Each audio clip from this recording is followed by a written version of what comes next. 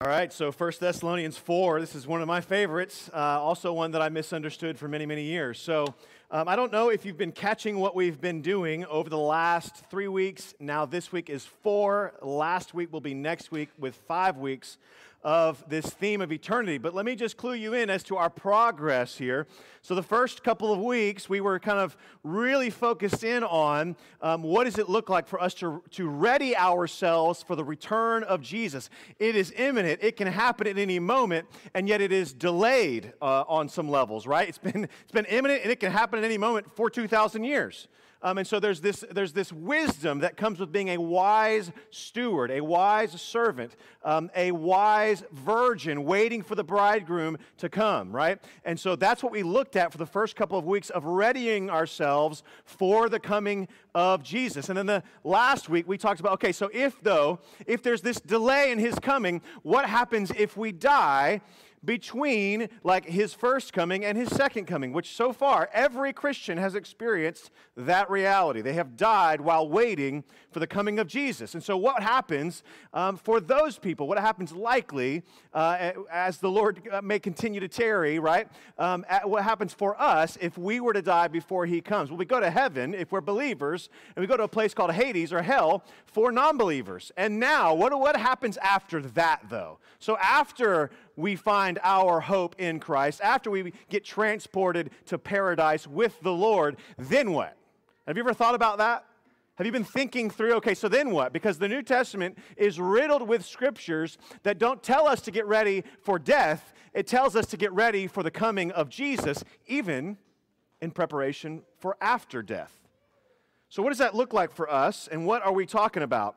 I want to talk about two things, return and resurrection. Those are my main focuses this morning before we end on judgment and the new heavens and the new earth next week. I know that we'll be flooding in on a holiday weekend to hear about judgment, but more importantly, about the new heavens and the new earth. It is important for us to understand as believers, we will be judged as believers, but also for non-believers, and so that's coming next week. But today, I want to focus not so much on the subject of much debate. Books and books and books have been written about when and how Jesus is going to come back. Okay, just like go and search your whatever on Google or your cable channels, and you're going to find a lot of people probably making $1 or $2 on an opinion on how or when Jesus is coming back. That's not a bad thing, but what I think is probably more important for us today, at least for our time together, is to focus on that he will come back. So look, you could talk about premillennialism, you could talk about postmillennialism, you could talk about amillennialism. Are these new words for most of us? Raise your hand if these are new words. Premillennialism, postmillennialism, amillennialism, all things that you should go and research on your own. We're not going to do here today. You could talk about pre-tribulation. We could talk about mid-tribulation or post-tribulation. These are all like, ooh, when is Jesus going to come back? When is he going to establish his kingdom on the earth? It's millennial, this 1,000-year reign that Revelation 20 talks about. It's all in the scriptures. You should devote some time to study that with your growth group or your neighborhood group or whomever. But today we're going to focus on really not so much the nuances of those different viewpoints, although all of them are supported by good, godly people. One of them will be right. Maybe it's yours. Who knows? Most likely not. We'll all get it wrong. But today I want to focus on that these things happen, not when and how. And as we do that, I want to look at 1 Thessalonians 4, as we talked about, with return as resurrection. Return of Jesus means ultimately the resurrection of his people. This has been a passage, again, as I said, that I have misunderstood for most of my Christian life. To mean something that it actually doesn't mean, because I took the word of people that I trusted. But nonetheless, I am not alone in my confusion. Instead, Paul writes this particular passage that we just read in 1 Thessalonians to instruct the church in Thessalonica of something that they had been confused about. See, the big question was, is Jesus going to forget those in the grave for the church in Thessalonica? They were concerned about, yes, they're going to be with Jesus in paradise. They will be with him forever. But what's he going to do? They were deeply concerned about what happens to those that had fallen asleep. And as we read that, that's Paul's way of saying, and even Jesus said this about Lazarus, that he's just asleep. It doesn't mean that their soul goes to sleep like some people believe. No, instead, it is their way of saying death is temporary. And thank God it is. Thank God that death is temporary, that they're asleep. It's only a matter of time before they wake up. And so their concern was what happens to those that die before the coming of Jesus. And Paul, his focus was around our singular hope. In verse 17, he says that we will always be with the Lord. So after we die, if we are believers in Jesus, no matter when or how this happens, we will always be with the Lord. That is our singular hope as Christians. So as we look at this passage, three things I want to tease out for us. First one is this: we will return to earth. Y'all listen now. We will return to earth from heaven. That's going to freak some of us out because I thought we were supposed to live in heaven forever on a cloud strumming a harp. But that's actually a Tom and Jerry cartoon and not the Scriptures. And if for those of you that are younger than 30, I'm sorry. I just aged myself. Tom and Jerry. Is it 30 or would it be 40? I don't even know anymore. Nonetheless, right, heaven, listen y'all, heaven is not forever, at least not the one to which we go to when we die. That will not be our eternal place. We will return with Jesus in His second coming. Our souls are going to come back with Jesus. 1 Thessalonians 4 says that right there in verse 14. Let's read it because y'all are looking at me like, I don't believe you. For since we believe that Jesus died and rose again, even so, through Jesus, God will bring with Him those who have fallen asleep. We will come back with Him. This is again, we're going to talk about this at the end. The bookmark of this thing is so that you have hope. And the end of it is so that encourage each other with these words. Look, this is a thing of our encouragement for our hope, that we would not stay in heaven without bodies forever, that we would be disembodied souls. Remember, worshiping. Remember watching, remember wanting for Jesus to come back. This is why. This is why we're wanting Jesus to come back. Yes, that He would make all things right and new, but also because God's going to resurrect us. And we'll talk about that in just a second. But look at what the Scriptures say. 1 Thessalonians 4 is one place where it says that Jesus will bring with Him those who have fallen asleep. It goes on to say, in one of my favorite chapters in the Bible, Revelation 19. If you've not read Revelation 19 in a while, we read it like all of 19 and 20 because I just couldn't quit reading in staff meeting this week. But look at what Revelation 19 has to say about the return of Jesus. I'm going to warn you, this is going to ruffle our sensibilities a bit, but really good in a good way. All right, come on. Verse 11. John now speaking. Then I saw heaven open, and behold, a white horse, and the one sitting on it is faithful and true, and in righteousness he judges and makes war. I want you to hear that, friends. I want you to just let that settle in on us. He's faithful, He's true, He's righteous, He judges, and He makes war. It must be something really important that He's warring against. His eyes are like a flame of fire, and on His head are many diadems, and He has a name written that no one knows but Himself. He is clothed in a robe dipped in blood, and the name by which He is called is the Word of God. And the armies of heaven, arrayed in fine linen. Hey, y'all, just like 1 Thessalonians 4 said, that those who had fallen asleep would come with Jesus, and the armies of heaven, that's you and me, as we understand Revelation 19, that the armies of heaven, arrayed in fine linen, white and pure. The good news, He will wash you completely. He has and He will again. And He will clothe you with His righteousness as this beautiful picture of white and pure linen on us. And they were following Him on white horses. That's right, like Oprah. You get a horse, and you get a horse, and you get a horse. Way better than Oprah, however. From His mouth comes a sharp sword with which to strike down the nations, and He will rule them with a rod of iron, and He will tread the winepress of the fury of the wrath of God the Almighty. And on His robe and on His thigh He has the name written, King of Kings and Lord of Lords. And you may ask yourself, why does Jesus have ink on His thigh? Because when He's riding on a horse through the nations, it's eye level, and He wants them to know who He is. The King of Kings and the Lord of Lords. Now, I want to read that for a couple of reasons. Number one, if you're a male in the house of whatever age, you need to see Jesus coming back and conquering evil. When I get stressed out, I want to watch a good guy kill bad guys. I don't know, like that's what's gone on with me during the last part of this pandemic part. It's like, dude, I just want to see Gerard Butler kill people. And I don't think that's healthy, but nonetheless, there's a part of me that is, I know what that is. It's a part of me that wants God to establish justice on the earth. And I'm looking for Jesus to come and do exactly what William Wallace did in Braveheart, except way worse. And if you don't know what Braveheart is, again, I'm sorry to date myself.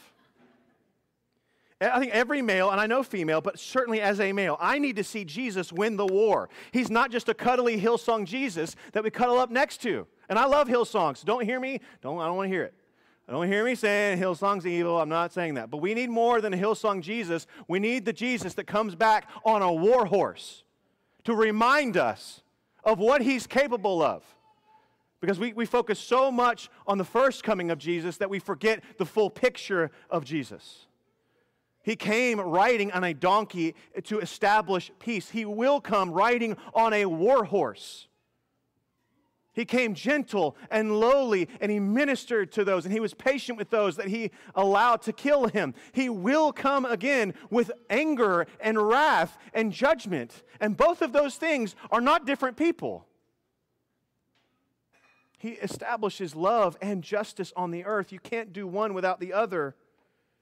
We then, friends, will participate in his second coming as we ride in behind him. But y'all, the part of me that's so conflicted when I read Revelation 19 is when I start to read what God is going to do to his enemies. Because if you're paying attention, your friends and your family, if they don't know Jesus, are on the wrong side of this war.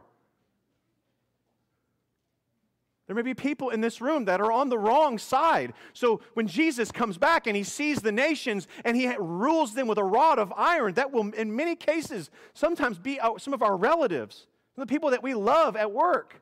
Lord, help us that they end up being some of our children. And so there's this mixture, right, of like, man, I can't wait for that. And then I'm like, man, I got to go and share the gospel with people. I got to pick up the mantle of responsibility and not shrink back for rejection's sake and actually share the gospel with the people that I love, because if we know the end, and we do, Jesus wins and rebels will be dealt with. It's our responsibility between the here and the now to make sure they know it, to make sure they know how much God has gone, the extent to which God has gone to love them and care for them and secure eternal life for them. They don't walk into eternity in ignorance and in rebellion. That's on us to be able to share the good news with those that are here. We will, though, return with Jesus. And next week, we'll talk about to establish the new heavens and the new earth. But between now and then, what will Jesus do when he gets here? What's his first top priority? 1 Thessalonians 4:15 through 17. Not only will we come back with him, but this is the thing that God wants to do first. For this we declare to you by a word from the Lord, that we who are alive, we who are left until the coming of the Lord, will not precede those who have fallen asleep, those who have died. So, the Lord comes back. If the Lord comes back today, this is what will happen. This is according to 1 Thessalonians 4. The Lord comes back today, this may be what happened, right? Is Jesus comes back, he's bringing our loved ones with him. We can see this, they're in soul, they don't have bodies. And this is what then happens. We're here, and we're going, okay, this is crazy, and I don't know what's going on, but Jesus, I see you, and I'm in awe, and I'm probably going to be weeping and like just snotty crying and all that, watching you come down with people that I love, that I can recognize, but they don't have bodies yet, right?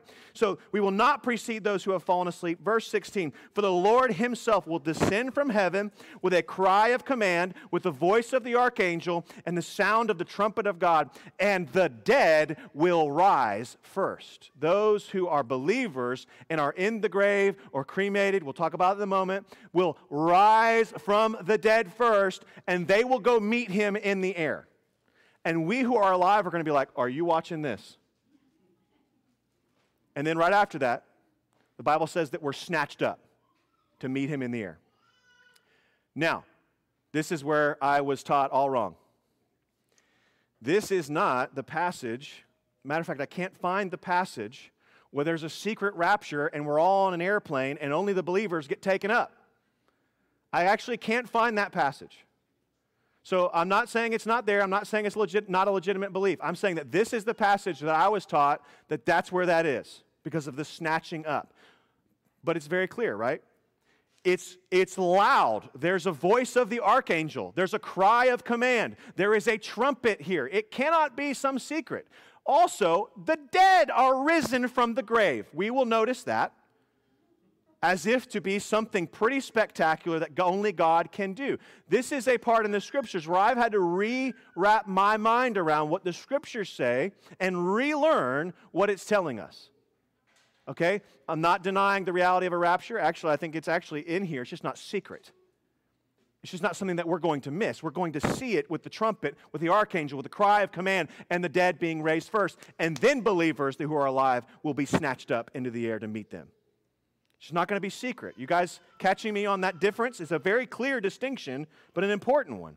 It's not secret, and it's not without the resurrection of the dead happening first. Jesus will bring again the souls kept in heaven with him, and he will resurrect their bodies and reunite their bodies and souls on the way down. 2 Corinthians 5, Romans 8, 1 Corinthians 15, Philippians 3 all speak to our ultimate hope, not of escaping this place to be with Jesus in heaven, but our resurrected bodies being reunited with our souls. Your hope is distinct, O Christian, not to go to heaven one day and play a heart, but that your body would rise from the grave.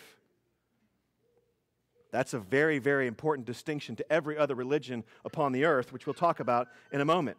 But I want you to see this picture. Those who are alive will meet with Jesus and those who have been resurrected from the grave in the air. This word for meet doesn't matter how to pronounce it in the Greek, and that's just me saying I have no idea how to pronounce it in the Greek, but it doesn't matter. What happens is this idea of meet is what happens when the Thessalonians would have read this, and they see in verse 16, I believe.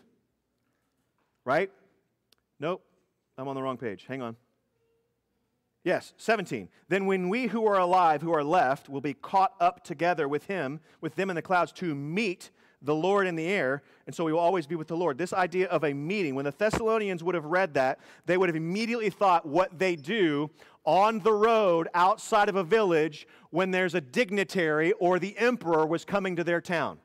They would have gone out, they would have left their village, and they would have gone out to meet the dignitary and celebrated the coming of the dignitary to their village. And so if you've ever been to India, or you've ever wanted to go to India, here's some pictures of what happens when we visit villages in India. Are they on the screen?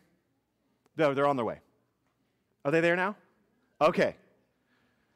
This is what happens, right? When you're on, and by the way, look at that road. I don't know if it's still, yeah, look at that. That's a long way to dance, y'all.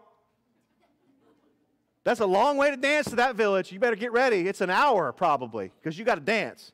They're coming out and they're meeting the important people to bring them back to their village to celebrate their coming to bring the good news, right? So this is what's happening in India, is that you will ultimately be met way out on the road. You will be given unbelievably like beautiful flowered necklaces that will weigh you down, and you'll be like, holy moly, they are really happy to see me. This is heavy, but it's good. The Bible comes alive in places like India. The kingdom of God has come to places like India in ways that we miss in comfortable suburban Christianity.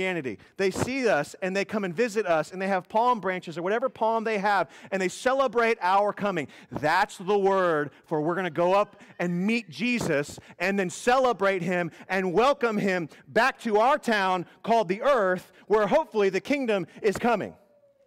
One problem, which is why Revelation 19 is there. The place that Jesus set up where he's coming back to town is full of rebels. It's full of rebels. And so the believers, dead and alive, go and meet Jesus, and they're coming back down to the earth that Jesus is claiming and reclaiming for himself, and it's full of rebels. And that's why Revelation 19 is so important, because we are going to go be with them. We are going to be, though, also clothed in fine linen, be with him in the army, and we will come back as he raises people from the dead.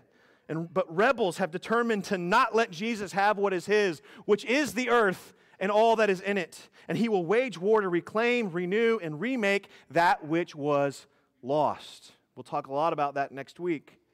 But look, this idea of resurrection and coming back down to the earth should shape how we live in three important ways at least. Number one, participation. You are there. You are part of God's army. You are a part of the second coming of Christ. You are a participant in this war amongst the rebels, right? You are there to meet him, to participate with him, and to dance and to celebrate his coming, meeting him in the air with your resurrected body or your glorified body.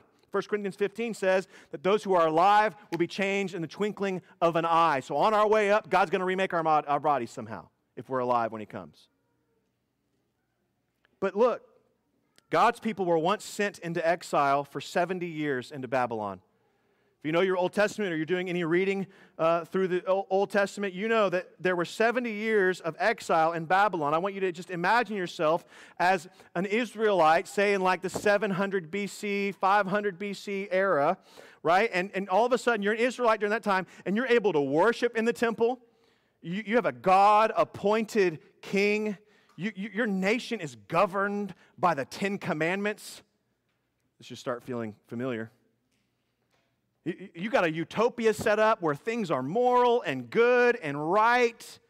And then all of a sudden you realize, actually you don't realize, the prophets have come to tell you, you got it all wrong. You may have set up a utopia, but you have forgotten God.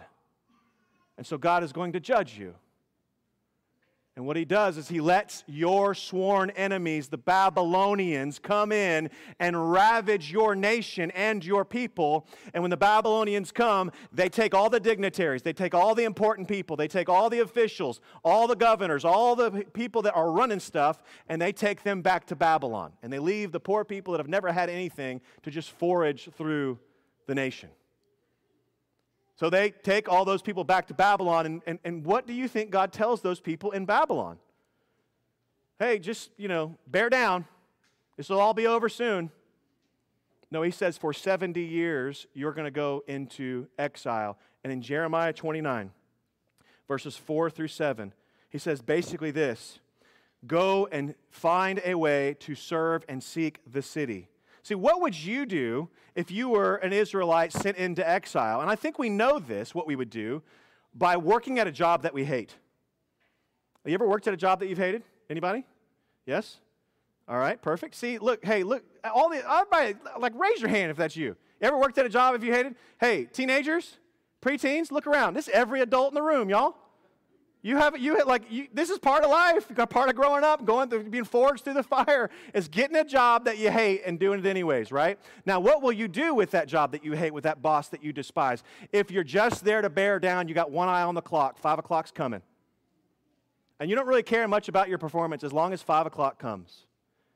And my fear is that we somehow have our eye on the escape of this place instead of being all there.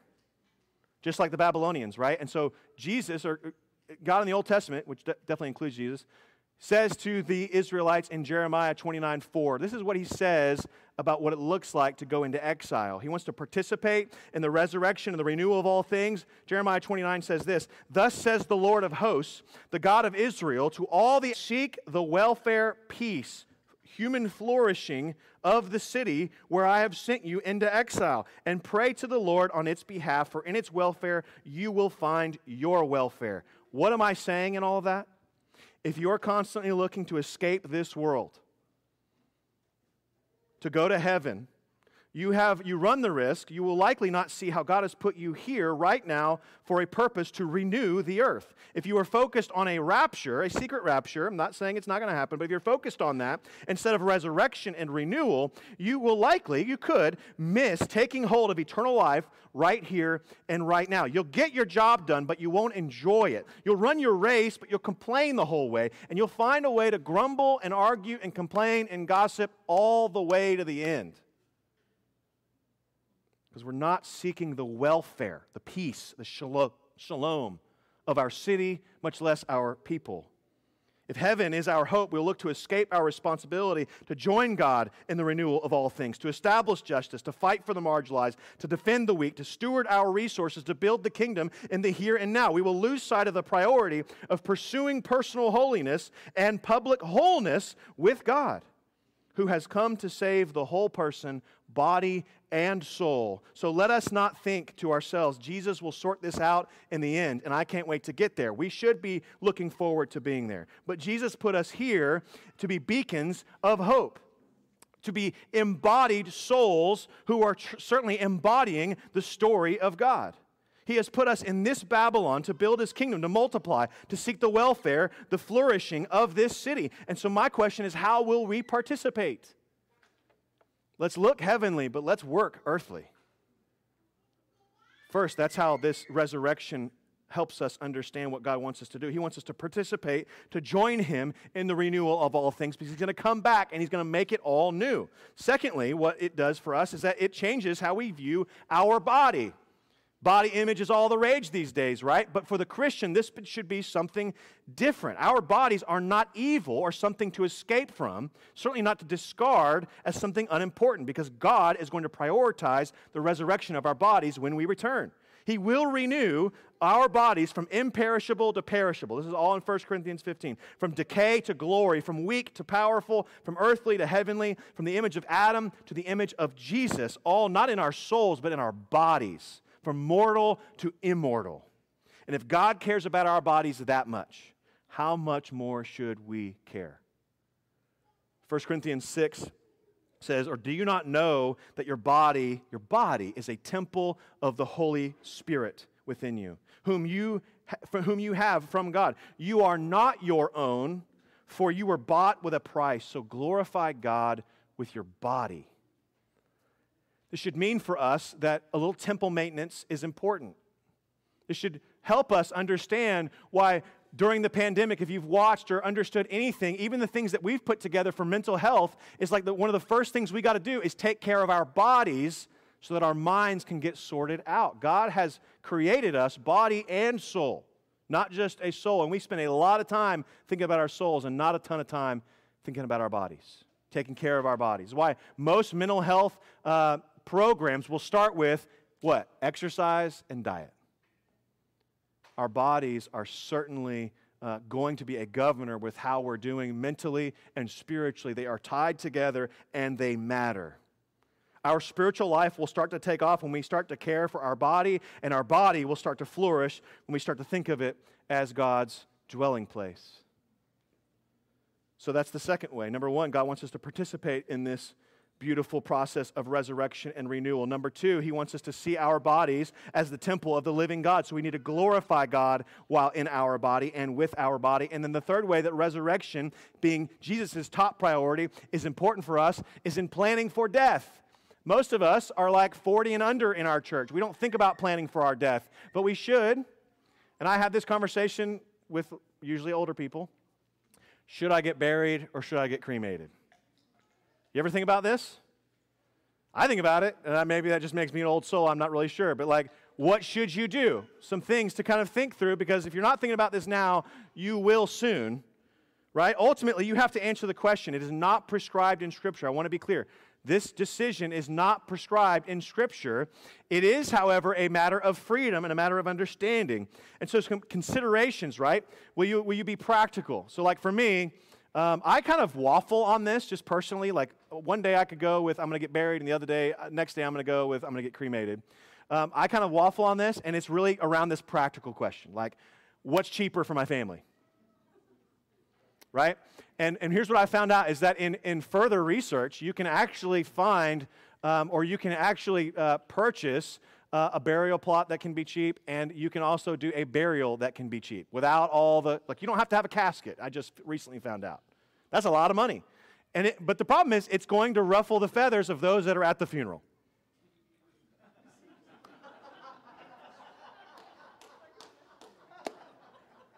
Because we don't like to see that reality. But if I'm being practical and I'm thinking that's the best thing about my family is just how much does it cost, then I probably want to do without that. It's an option. It's all I'm saying to consider. It's not just practical about price, but that's an option, right?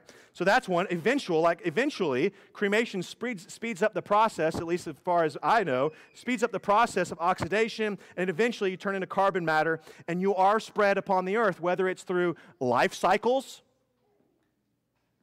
or through someone spreading your ashes over the ocean or wherever it may be. You're still spread out over the earth.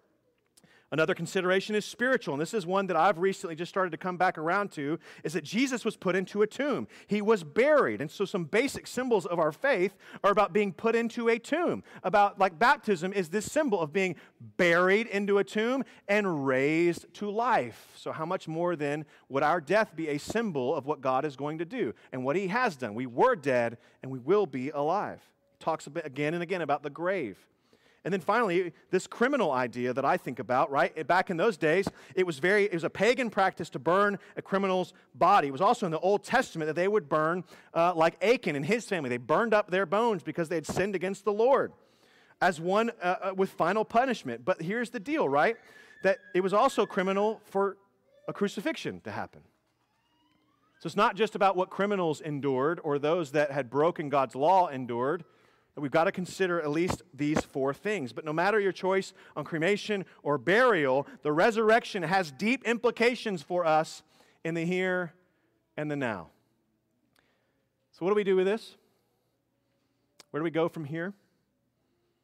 This, friends, is where we find our hope. Not in our decision on cremation or burial. Not in really anything that we can do. But in the sure and steadfast words of Christ, of God's Word, in 1 Thessalonians 4:13 and then 18, it starts with these bookends of hope and encouragement. I want to read them for you again so that we can realize this is a distinctly Christian hope that we have. Why is this encouraging? Because only Christians have this kind of hope. Only you. If you believe. Don't take this for granted and thinking this is how the whole world thinks. And I'll give you an example in just a minute. 1 Thessalonians 4:13 and then 18. But we do not want you to be uninformed, brothers, about those who have gone asleep, who are asleep, that died, that you may not grieve as others do, who have no hope. If you grieve without the hope of the resurrection of the dead, we have no hope. And then in verse 18, therefore encourage one another with these words. I don't know about you, what you've done with your free school days that you had this last week, but my wife and I, we didn't binge watch, but we came close to watching The World's Toughest Race. We actually finished it last night. Thank you very much. I know it's a big accomplishment. Yeah, thank you. But we watched The World's Toughest Race on Prime. Anybody watch this? Oh, man, come on. Ellie's like, me. Bear Grylls, right? They're doing this eco-challenge in Fiji. 66 teams start and only a few finish. And it's legit. It made me do a backflip into my pool yesterday because I just wanted to feel alive again. It wasn't my pool, just as an FYI. Let me just clarify the one thing that's wrong, not my pool. But the World's Toughest Race, one member of one team, and this is the sad part, right? One member of one team brought ashes from one of his children which had died.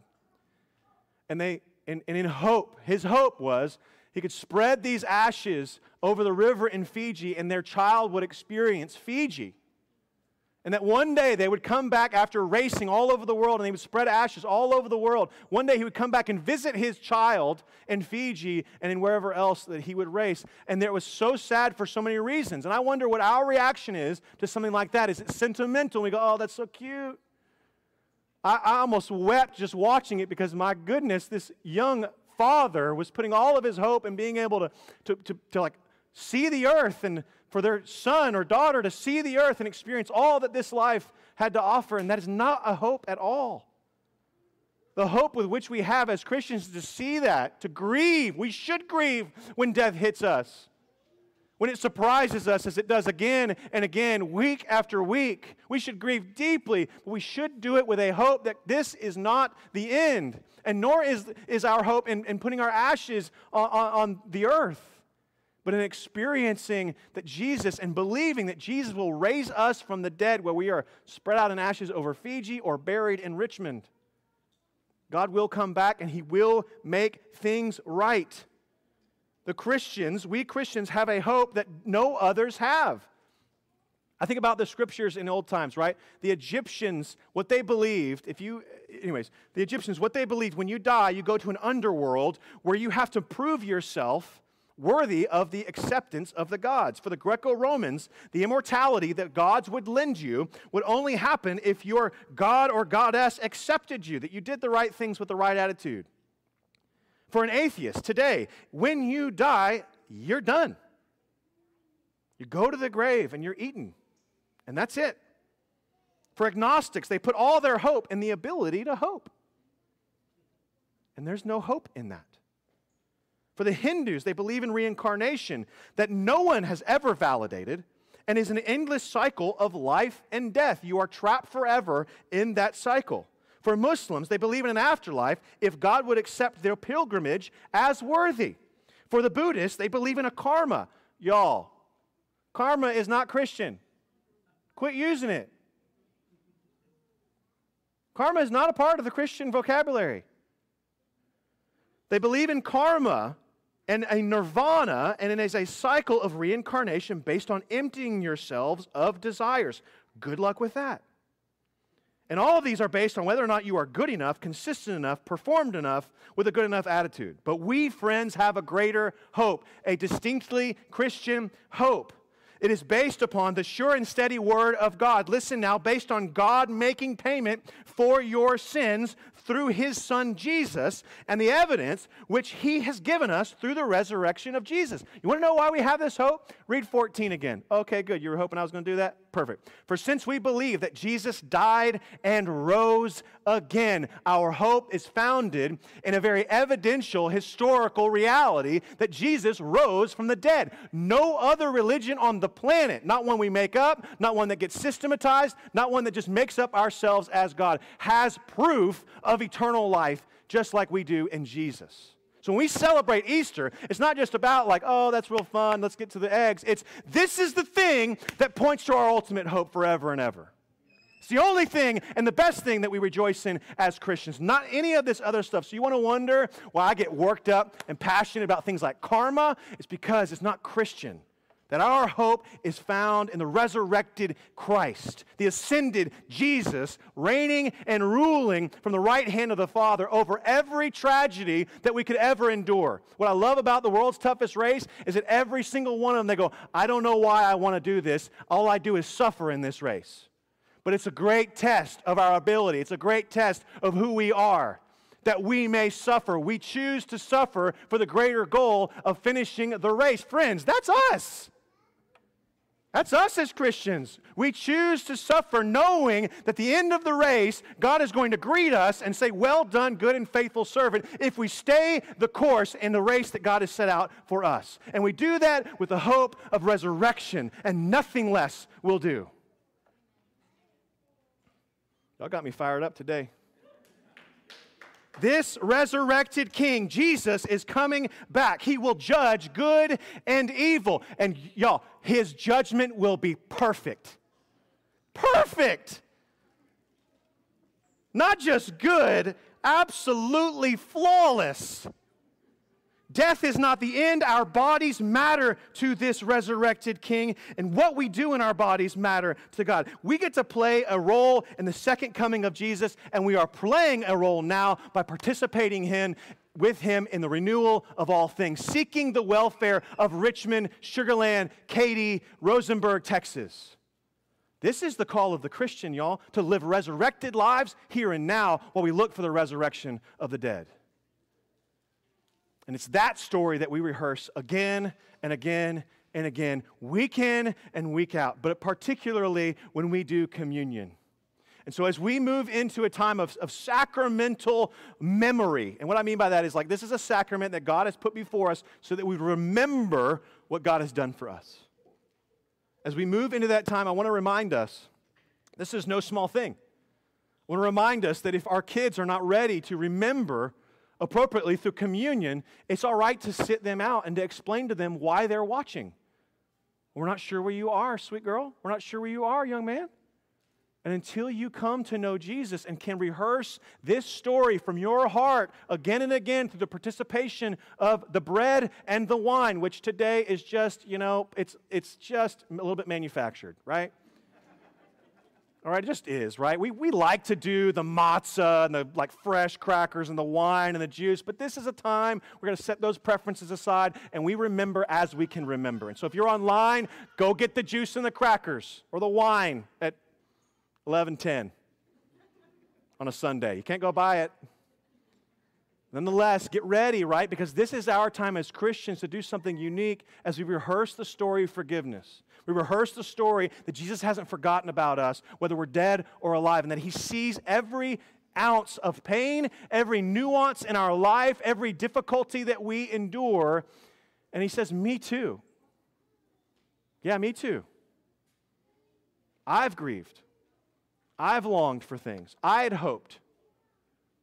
You know, it's exactly what we're going through, and that's the story that we rehearse in communion. So when Chris and the rest of the band come up, they're going to sing for us, and as they sing for us, we're going to be given communion, right? Supplies. So I think it's Bethany and Amy. They're going to come around to where you are, and they're going to give you what you need for communion. Again, take that, and I'll come back up when they get done reading or when they get done playing, and we'll take communion together as a family. So take it and wait, sing, participate, and then we'll come back at the end and we'll do this together.